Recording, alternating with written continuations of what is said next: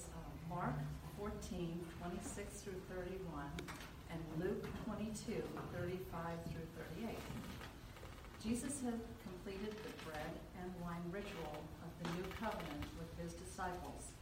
They were now about to leave the upper room. And when they had sung a hymn, they went out to the Mount of Olives.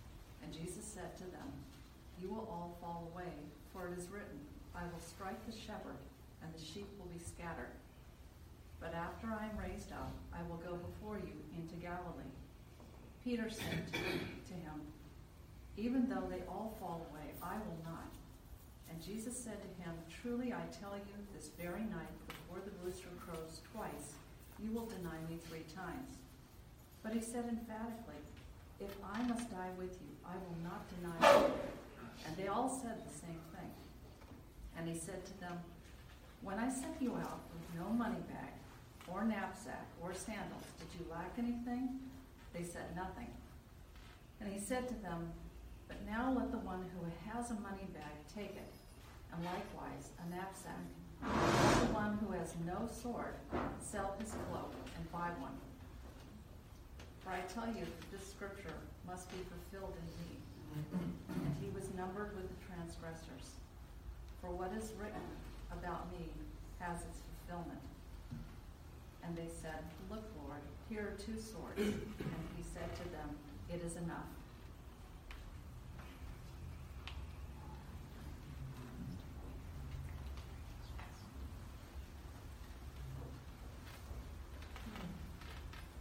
Our second reading is from John 15, verses 1 through 11. "I am the true vine, and my Father is the vine dresser. Every branch in me that does not bear fruit, he takes away. And every branch that does not bear fruit, he prunes, that it may bear more fruit. Already you are clean because of the word I have spoken to you. Abide in me, and I in you. As the branch cannot bear fruit by itself unless it abides in the vine, neither can you unless you abide in me. I am the vine, you are the branches. Whoever abides in me and I in him, he it is that bears much fruit. For apart from me, you can do nothing. If anyone does not abide in me, he is thrown away like a branch and withers. And the branches are gathered, thrown into the fire, and burned. If you abide in me, and my words abide in you, ask whatever you wish, and it will be done for you. By this my Father is glorified, that you bear much fruit, and so prove to be my disciples. As the Father has loved me, so have I loved you. Abide in my love. If you keep my commandments, you will abide in my love, just as I have kept my Father's commandments and abide in his love. These things I have spoken to you, that my joy may be in you, and that your joy may be full." Okay. I'm a little sad. Miss Bill and Roma, they're always in the front row. And Bill and I connect. I look to him for encouragement sometimes when I'm speaking, because both Bill and I, even though having been Christians for a long time, are learning that we don't have to earn God's love for us. And it's a really hard lesson when you've been brainwashed by your religious background to believe we have to earn God's love. If you're not a good boy, God doesn't love you. If you don't brush your teeth, Jesus is angry.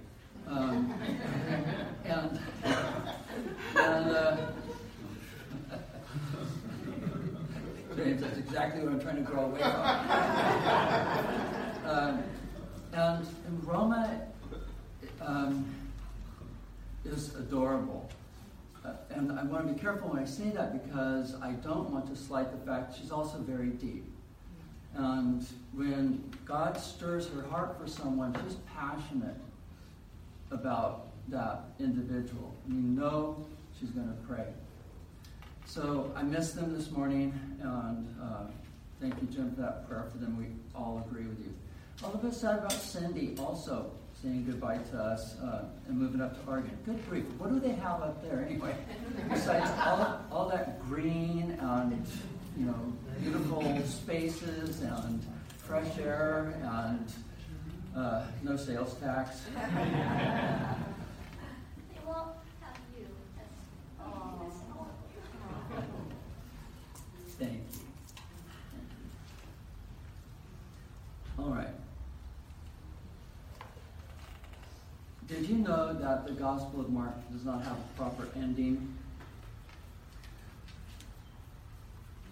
Women come to Jesus' tomb on the morning of his resurrection. The tomb is empty, but an angel is there and tells them Jesus is not here, he's risen. Now go and tell his disciples that he's risen, and he'll meet up with them in Galilee, like he said. Mark tells us that they went out and fled from the tomb, for trembling and astonishment had seized them. And they said nothing to anyone, for they were afraid. The end. Are you kidding me? Now, there have been scribes since the time that Mark's gospel was complete who were so disturbed by this ending that they added endings. And there are at least 3 known endings to Mark's gospel, none of them that date as early as the gospel.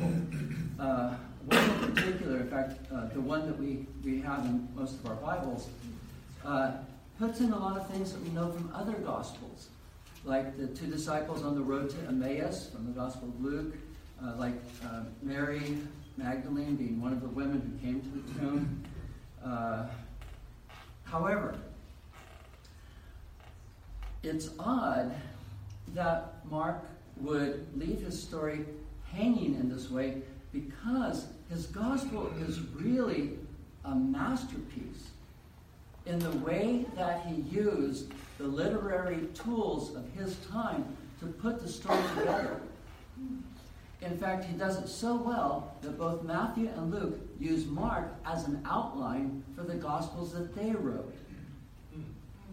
In fact, they even use many of Mark's stories, some of them almost verbatim, to tell their story of Jesus. The similarities that we find between the 3 synoptic Gospels, Matthew, Mark, and Luke, are mostly because Matthew and Luke borrow so much from Mark.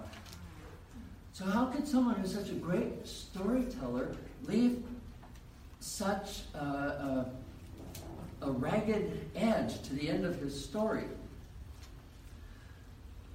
Perhaps the abrupt ending is evidence of his genius, because the story of Jesus does not really end with his resurrection or even his ascension into heaven. It goes on, and it will go on forever and ever. In fact, in this way, it's similar to the way John ends his gospel. He says, Jesus has done so many other things that the world isn't big enough to contain all the books that could be written about him. And think about all the books that could be written about Jesus from John's day to our day. The story continues to go on. And it's almost as if we were to ask Mark, well, how does the story end? He might look at us and say, well, your life writes the next chapter. How does that end? How does that go? There's no end to this story, in effect. But there's another possibility. It's a little bit subtle. It's possible that John did write the end of the story, but he didn't place it at the end. He placed it earlier. In chapter 12, John tells about Jesus being in the temple. He's been asked, where do you get your authority to clean out all the money changers? And Jesus doesn't tell them. But what he does is he tells a parable about a man who owns a vineyard. We've been through this a few weeks ago. A man who owns a vineyard, he leaves it in the care of tenants. They work the vineyard for him. But when he goes to collect, rent on the vineyard, or the produce of the vineyard, they mistreat his servants and send them away empty-handed. And they continue to do this. They even abuse his servants. Finally, he says, well, I know what I'll do. I'll send my son. They'll respect him. But when they see the son, they say to themselves, look, if we kill him, the vineyard is ours. And after Jesus tells this story, the scribes and the Pharisees, the priests and the scribes realize he's talking about them. These are people who have taken over control of the temple. I mean, in the name of God, they're going to run the temple as they think it should be run. And they've taken over the temple. And God's prophets who have spoken about the things that they're doing, they've ignored. So God sends his son to the temple, to his vineyard, the temple. The religious system that ran the temple at that time. Okay, so what do to God's son? They kill him and throw him out of the temple, out of the vineyard, out of the city. And the way Jesus closes this story, he says, okay, so now they've killed the owner's son. What will the owner do? He will come and destroy the tenants and give their vineyard to others. The end of this parable is the end of Mark's gospel. They kill Jesus. He rises again. What can we expect to happen? God's going to take from those who run the temple and give it to others. And Matthew and Luke also include this parable because it's a defining parable. It defines Jesus' life and ministry, specifically in relationship to God and the temple's religious system. You can see how God feels about the religious system and how they treat God's son. Of course, John was familiar with this parable. He was there, and then he also knows that his readers are familiar with at least one of the synoptic gospels. They've heard Matthew's gospel or Luke's or Mark's. And so it's possible, well, let me put it this way. Is it possible? Because I'm not dogmatic on this, but is it possible that John is offering another story of the vineyard? He's not telling exactly the same story. There are similarities, but the differences are too great. He's not even talking to the same audience. Jesus was talking to the priests and the scribes in the temple. And this story that John tells, Jesus is talking to his disciples. It's more intimate in that way. He's offering another analogy, not a parable. The word parable does not occur in the Gospel of John. There's something similar that also makes analogies. And like the vineyard defines Jesus' life and ministry in the Synoptic Gospels, the vineyard here defines Jesus' life and ministry. Only not in relationship to the religious system, but in relationship to God and his disciples, his own new community, the new Israel, we could say, or as N.T. Wright does say. The vineyard that was taken from the priests and scribes and elders was given to others. Right? The vineyard was given to others. Well, now we see Jesus talking to the others to whom the vineyard is being given. Does that make sense? Okay, so he's talking to the tenants in the first parable, but in this analogy, he's talking to the disciples. The vineyard is now yours. You now make up God's new people. This is the ideal vineyard. This is the true vine. I am the true vine. You are the branches. My Father is the vine dresser who tends to his vine. And here, it's not people in charge, it's God in charge. Israel's political system, if we can speak of it as such, started out as a theocracy. And it was Josephus who probably coined that term, theocracy. A monarchy, a king reigns, an oligarchy, a group of people reign, tyranny, a dictator reigns. Theocracy, Theo reigns. Theo is God. I have a friend who used to say, I'm fine with a theocracy as long as I can be Theo. Well, you can and you're not. But the idea was God ruled his people. And when the people said, we want a king to rule over us like the other nations, Samuel, the prophet, was really upset. And he went to God and said, oh, God, they're asking for a king now. And God says, Samuel, relax. They're just doing to you what they've always done to me. They're rejecting us. Give them what they want. But tell them what it's going to be like to have a king. But give them what they want. Well, what do we have in a king? We have a human person ruling a nation instead of the direct rule of God. It's hard to get the direct rule of God because he moves through people. I mean, there's Moses. I'm glad Moses wasn't the spokesperson for God for all time. You know, he did his job in his time. I'd not want to live in a kingdom where Moses was king or where he was the one that God used constantly.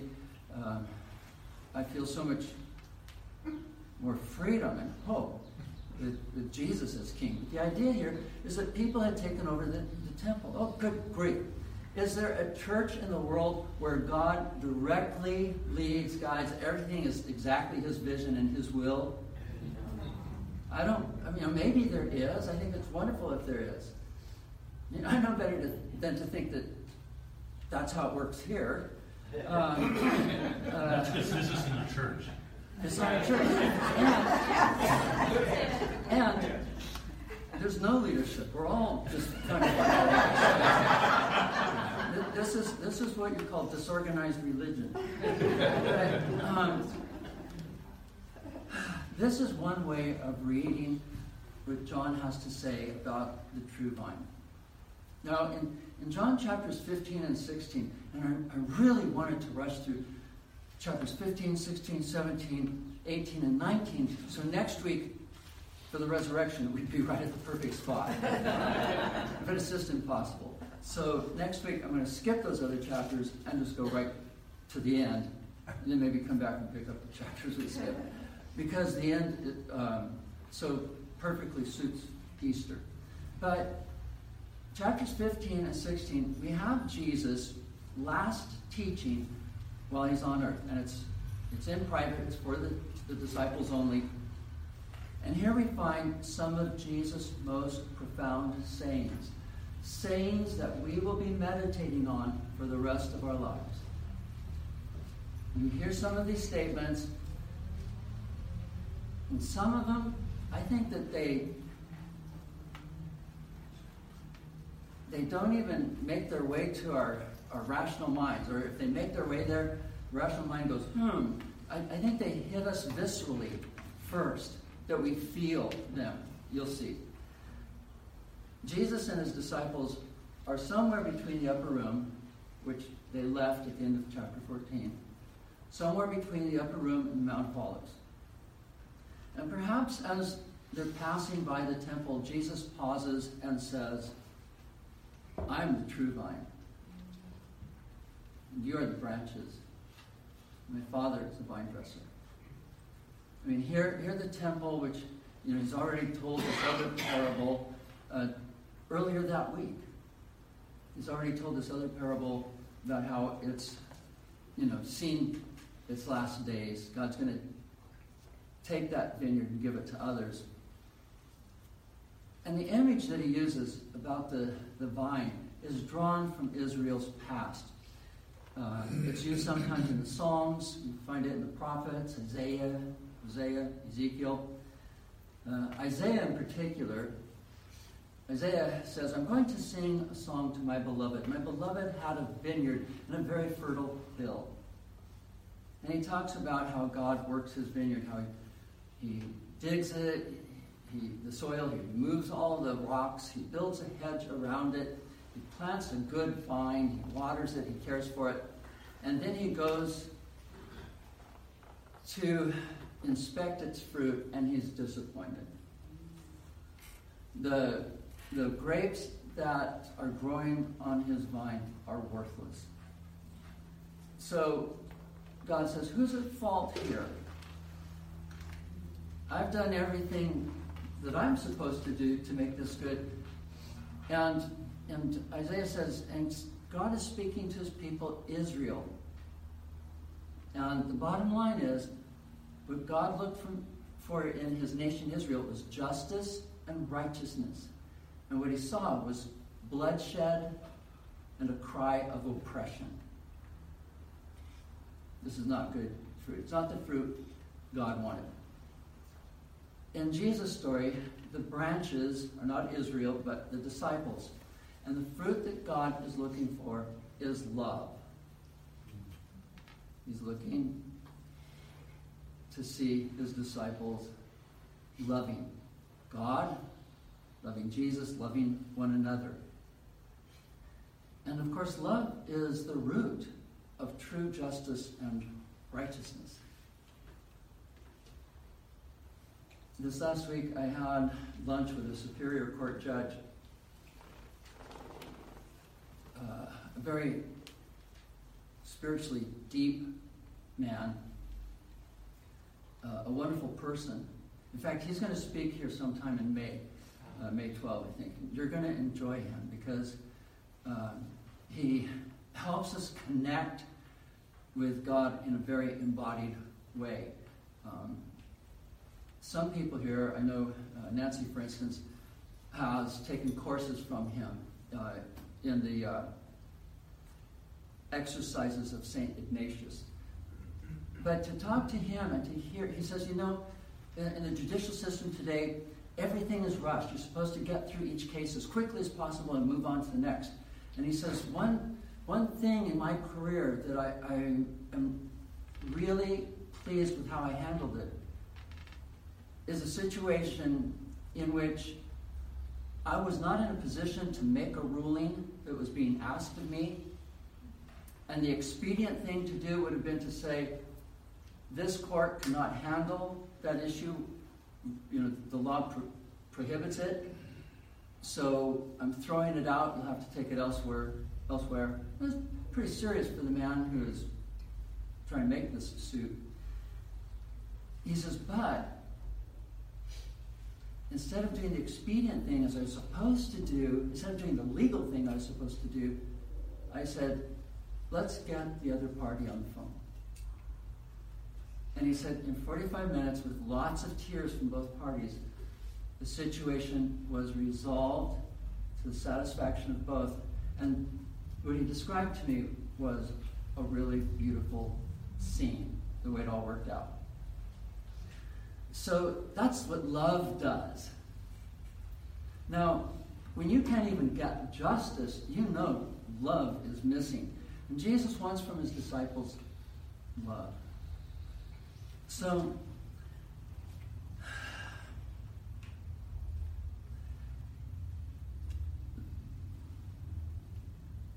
Jesus says something in this story that not even Isaiah hints at. And I don't think we find really this clearly in the other Gospels. That the success of the vine and the branches, or the success of the branches in producing good fruit, depends on an organic, dynamic connection with Jesus himself. Not the mechanical performance of a duty or a legal agreement of commitment, but life flowing into life. Abide in me and I in you, as the branch cannot bear fruit by itself unless it abides in the vine, neither can you unless you abide in me. I was in elementary school, it was summer camp. My dad was the director. He was speaking this morning, and he got up in front of the camp in a very serious demeanor. He said, last night, a murder was committed in this camp. And we were all like, a murderer is loose. And he confessed he was the murderer. And he produced the small twig. He said, I broke this off of a plant inside the campgrounds, and now it's going to die. Why? Because it was separated from its source of life. It was separated from the branch or the trunk. It has no sap flowing into it. It has no organic, dynamic connection that gives it life. We are the branches, and apart from an organic, dynamic connection with Jesus, abiding in him, and he abiding in us, there's no life in us. He says, apart from me, you can do nothing. So, the key word in this analogy is abide. Jesus uses it repeatedly. Abide means to remain, to stay, to dwell. Okay? Moved here, not moving away. This is where I belong.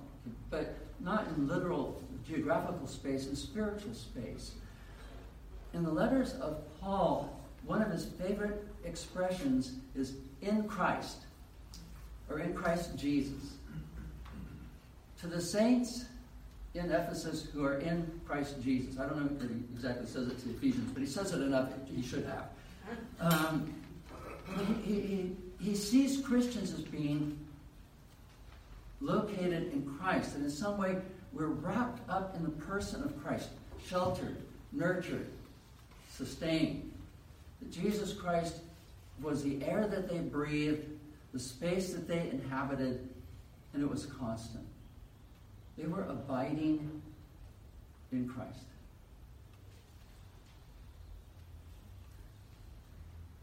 Abide in me, and my words abide in you, he says. Abide in my love, he says. It's about abiding. I tried to think of a way to explain or to define what this means to abide in Christ. I think the words themselves have a force. But how do you describe what that is, to abide in Jesus? Now we can reduce it to something very rational, something very religious, or we can go way mystical with it, which would be my preference. But the point is, I couldn't reduce it to a simple formula or to its ingredients. I have this sense of knowing it inside myself. You know, it's kind of like when you finally learn to balance on a bicycle. How do you describe what that is? If you're trying to tell your child now, okay, you've got to balance. How are you going to tell them what balance is? They have to experience it. And so you run along beside them until they experience what it is to be in motion on the bicycle and balancing it and shifting their weight to turn. And so I'm pretty sure that to know what it is to abide in Christ, you have to experience it. And that may not sound fair to you. It's like, well, how do I do that? But let me just say that if you can say, well, abiding feels like, or abiding looks like, you can't say exactly what it is, but if you can use a metaphor or simile or analogy and finish the sentence, then that's where you want to be, always. That's where you want to be, always abiding in Jesus. There's a moment in chapter 15 that feels like a graduation ceremony of sorts. In verse 15, Jesus says, "No longer do I call you servants, for the servant does not know what his master is doing, but I have called you friends." Because from now on, whatever my Father gives to me, I'm going to give straight to you. He's been interpreting for God. He has been measuring what he's given them so far. He's been putting it in a form that children can understand, so to speak. I won't say he's been dumbing it down, but he has been putting it through a filter. He says, but no filters anymore. And from now on, you're not my servants, you're my friends. I'm going to confide in you as friends. I don't have to tell the servant what I'm thinking. I just say, go do this. And my friends, I say, well, here's what I'm asking you to do and why. Do you see how this is changing? He's promoting the disciples from servants to friends. And this moment is enveloped by a commandment. In verse 12, "This is my commandment, that you love one another as I love you." Verse 17, "These things I command you, so that you will love one another." So in between this repeated commandment to love, he's saying, and now you get this promotion. If we had to identify a specific way to abide in Christ, it would be love, the greatest commandment. Love God with all your heart and love your neighbor as yourself. And it boggles my mind that so many Christians fail to see this. Where does all the anger come from? Where does all the wrangling and fighting over doctrine come from? James says it comes from your own sinful desires that war inside of you. It doesn't come from God. He says this wisdom is not from above. It's earthly, it's sensual, it's devilish, he says. Okay, so chapter 15 pivots on verse 17 and then tips the other way. What am I saying? That Jesus tells his disciples, love is the key. Love is the command. Love is the way. But then he makes a sharp turn and says, if the world hates you, know that it hated me before it hated you. From love to hate. This is what we're all about in the vineyard. We're about out here. You're not greater than I am. If they've hated me and persecuted me, they're going to hate and persecute you. And that's what he takes them into next. He jumps from the love that holds them to him to the hate that separates them from the world. And these two forces will be shaping them as they go forward. Love and hate. Hate will be external, an external force up against them. But love will be both an internal and external force, moving them and through them. The world will persecute them, but that won't stop the work. And that's because of the Spirit of truth, as Jesus refers to the Holy Spirit. He'll be working with them. And he gives a few specific details of how the Spirit will be doing that in the next chapter. But he's ultimately responsible for the success of the mission. The Holy Spirit seems like a silent partner. I don't know, have you ever thought about it? God has a name, Yahweh, that he reveals in the Hebrew Scriptures. Jesus, the Son, has a name in the New Testament. And the Holy Spirit doesn't have a name. And the Holy Spirit, God is described in anthropomorphic terms, very human-like terms. They don't do him justice, but that's the language of Scripture. And Jesus is a human, as well as God. The Holy Spirit. Ooh. What's the Holy Spirit? He's all around.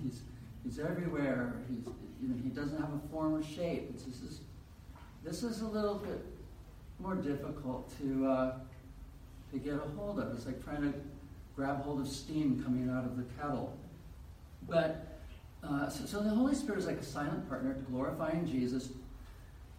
But he's so much a silent partner that I don't think we rely on him as much as we could be relying on him. And there are a lot of people who will say, well, once you've brought a person to Christ, then what do you do for them? And it's okay to say, I leave them in the hands of the Holy Spirit. You know, if I've introduced them to God, then the Spirit is with them and in them. And I'm not saying my job is finished. I mean, or it may be someone else's job. 2 weeks before Romuald died, which, by the way, I didn't intend this, but when I was up at the Hermitage a couple of weeks ago, one of the monks came up to me after the vigil service in the morning, and he said, it was good to see me, blah, blah, blah. And he said, you know, yesterday was the anniversary of Romuald's death. And I had not been thinking about that. I wasn't the one who chose these dates to be there. So it was special. 2 weeks before Romuald died, my last conversation with him, I said, Romuald, I don't see why God thinks it's okay to take you from me right now. That I've only had these 2 years with you. Our conversations have changed my life in God. I have so much more to learn. How can God think this is okay? And Romuald smiled real big and he said, Judge, I'm not your teacher. The Holy Spirit is your teacher. And He'll provide for you. The Holy Spirit, okay, so I've got to move on. Let's just try to trust the Holy Spirit more. Let's give Him some of the things that we're anxious about, because He really can handle them. What Jesus does in chapter 16 is He explains to His disciples the purpose of this whole conversation. Several times, Jesus begins with the words, I have said these things to you. That's how the chapter begins. I have said all these things to you. And then He gives them the reason for saying these things. And this is the outline of the chapter. First, verse 1, I have said these things to you to keep you from falling away. They would suffer for their devotion to Jesus. And He's preparing them to accept that suffering and to endure it. So I've said these things to you so that you'll be ready for what's coming and not fall away. It won't hit you so hard that you say, I can't do this anymore. I can't walk with Jesus anymore. Second, in verse 4, I have said these things to you that when the hour comes you may remember that I told them to you. So they wouldn't be taken by surprise. Or some, I failed my mission. Look what's happened. I began with a church of 3,000 and ended up with a church of 2.5. You know, one married couple and their 2.5 kids. And, I failed. And Jesus said, I want you to understand the hardships they had so that you're not taken by surprise. Third, He said, I did not say these things to you from the beginning because I was with you. I mean, they didn't need to be scared off before they got started with Jesus. But the time had come for them to hear it and to prepare for it. He had only told them what they needed at the time. Okay, so don't you think you can say, looking back, I'm glad God didn't tell me what I was going to have to go through way back then? 4, verse 12. I still have many things to say to you, but you cannot bear them now. This is one of the central ideas behind John's Gospel. That when Jesus was crucified, the disciples' education was still unfinished. I still have many things to say to you. You can't bear them now. I mean, think of the 2 disciples on the road to Emmaus after Jesus' resurrection. He pulled up next to them. They didn't know it was Jesus. They said, jump in. And they're driving together to Emmaus. And Jesus starts to unload on them everything the Scriptures say about Him. And their eyes are opened. And they begin to understand. And then Jesus opens the eyes of the other disciples. This is all in Luke chapter 24. And now they begin to understand the Scriptures and see Jesus in them, like they've never seen before. So at the end of the Synoptic Gospels, Matthew, Mark, Luke, their education is not complete. And what John is doing is he's giving more of what they had learned in those 50, 60 years from the time that Jesus was there. And he's saying, look, the Holy Spirit took over their education. This is what Jesus promised. The Holy Spirit became their guide. And what do you need a guide for? You need a guide for a journey where you're not familiar with where you're going. And you need a guide for progress, making progress. A guide represents a process. I'll walk you through this. You know, all of our expectations that I'm going to repent immediately. I'm going to convert immediately. No, you're not. I mean, go ahead and try. You know, good luck. You know, more power to you. But it's going to be a process. It's going to be ongoing. I'm going to forgive this person. Great. Try it. When you fail, we'll tell you how it really works. It's a process. The resentment does not disappear. You've just resolved it at one layer, but this onion has many layers. And you'll get down to another one and find out resentment's still there at another level. Okay, so I'm wasting time. I need to hurry. You cannot bear them now. In this way, John's gospel is more complete than the synoptics. Fifth, in verse 25, I have said these things to you in figures of speech. But he says, from now on, I'm no longer going to use figures of speech. I'm going to tell you plainly. So this also is like a graduation or a promotion. We're moving up here. I've had to make these childlike analogies for you using figures of speech, living water, born again, good shepherd, true vine, all through the gospel of John. He says, but no longer, I can speak to you plainly now. It's almost like Jesus is saying, this is a good moment for you. It's a good moment for me. I feel comfortable in speaking more plain English or Hebrew, Aramaic, whatever you're speaking. It relates to their progress from servants to friends. It's the same kind of promotion. They've advanced from figures of speech to plain language. Jesus had asked Nicodemus in John chapter 3, if I have told you earthly things and you do not believe, how can you believe if I tell you heavenly things? Jesus says, all my speech has been down here. It all relates to what's up here, but it's all been down here. What if I start talking up here talk? If I'm losing you when I'm talking about being born again and the flesh and the spirit, flesh gives birth to flesh, the wind blows, and you're not getting it, how if I really discuss in plain language heavenly things? You'll be completely lost. So there's this growth, this development. Paul talks about it in 1 Corinthians chapter 3. The writer of Hebrews talks about it in Hebrews chapter 5 specifically. And they talk about the difference between ingesting milk and chewing on meat. The milk is for the infants and the meat is for the mature.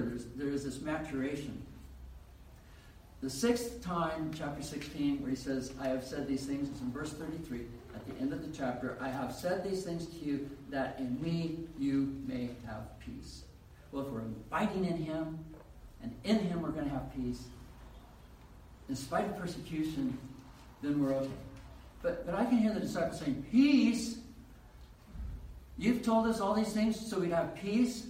In other words, you're going away. We're going to lose sight of you. As you said, we won't see you. The world will hate us. We'll scatter. We'll be persecuted. Godly people will think they're doing God a service if they kill us. Where's the peace in any of that? Of course, Jesus didn't say that. They would not find peace in the world. They would not find peace in their circumstances. In any of these things he's described. He said, in the world you will have tribulation. But the source of their peace would be Jesus himself. Okay, so that's it for chapters 15 and 16. Only there is one more instance of Jesus saying, I have said these things to you. And that's in chapter 15. These things I have spoken to you, that my joy may be in you, and that your joy may be full. What is the joy of Jesus? His joy. He says, my joy will be in you.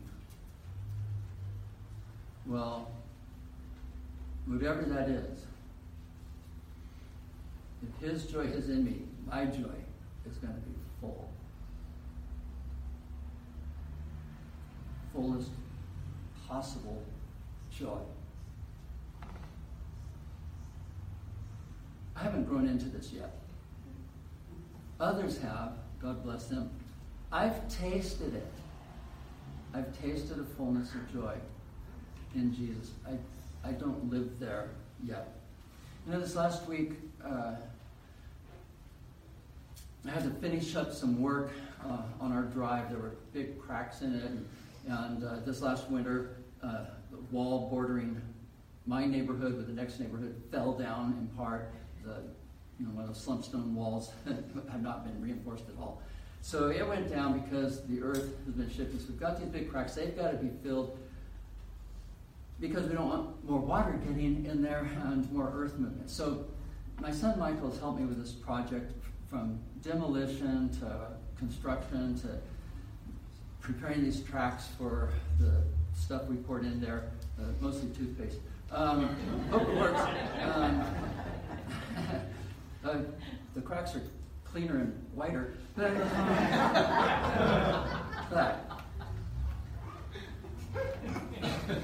I have really enjoyed Michael's companionship as we've worked on this together.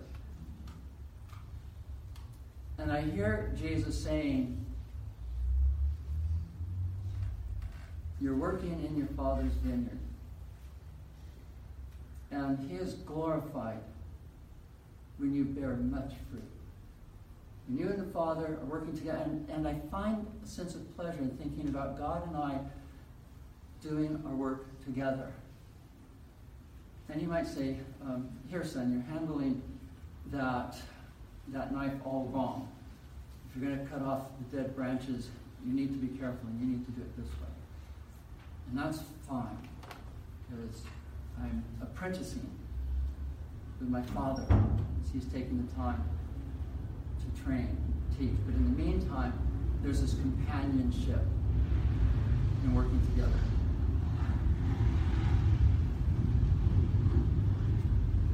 We can expect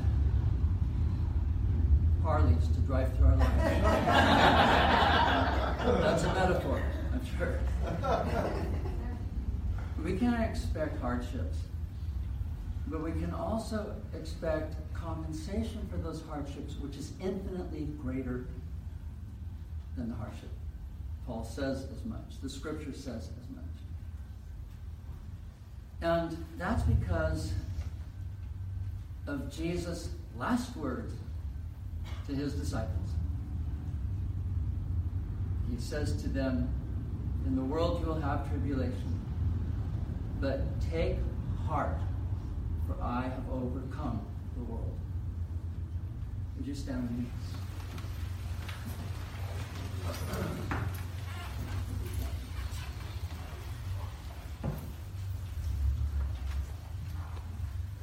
May the blessing of God's grace and healing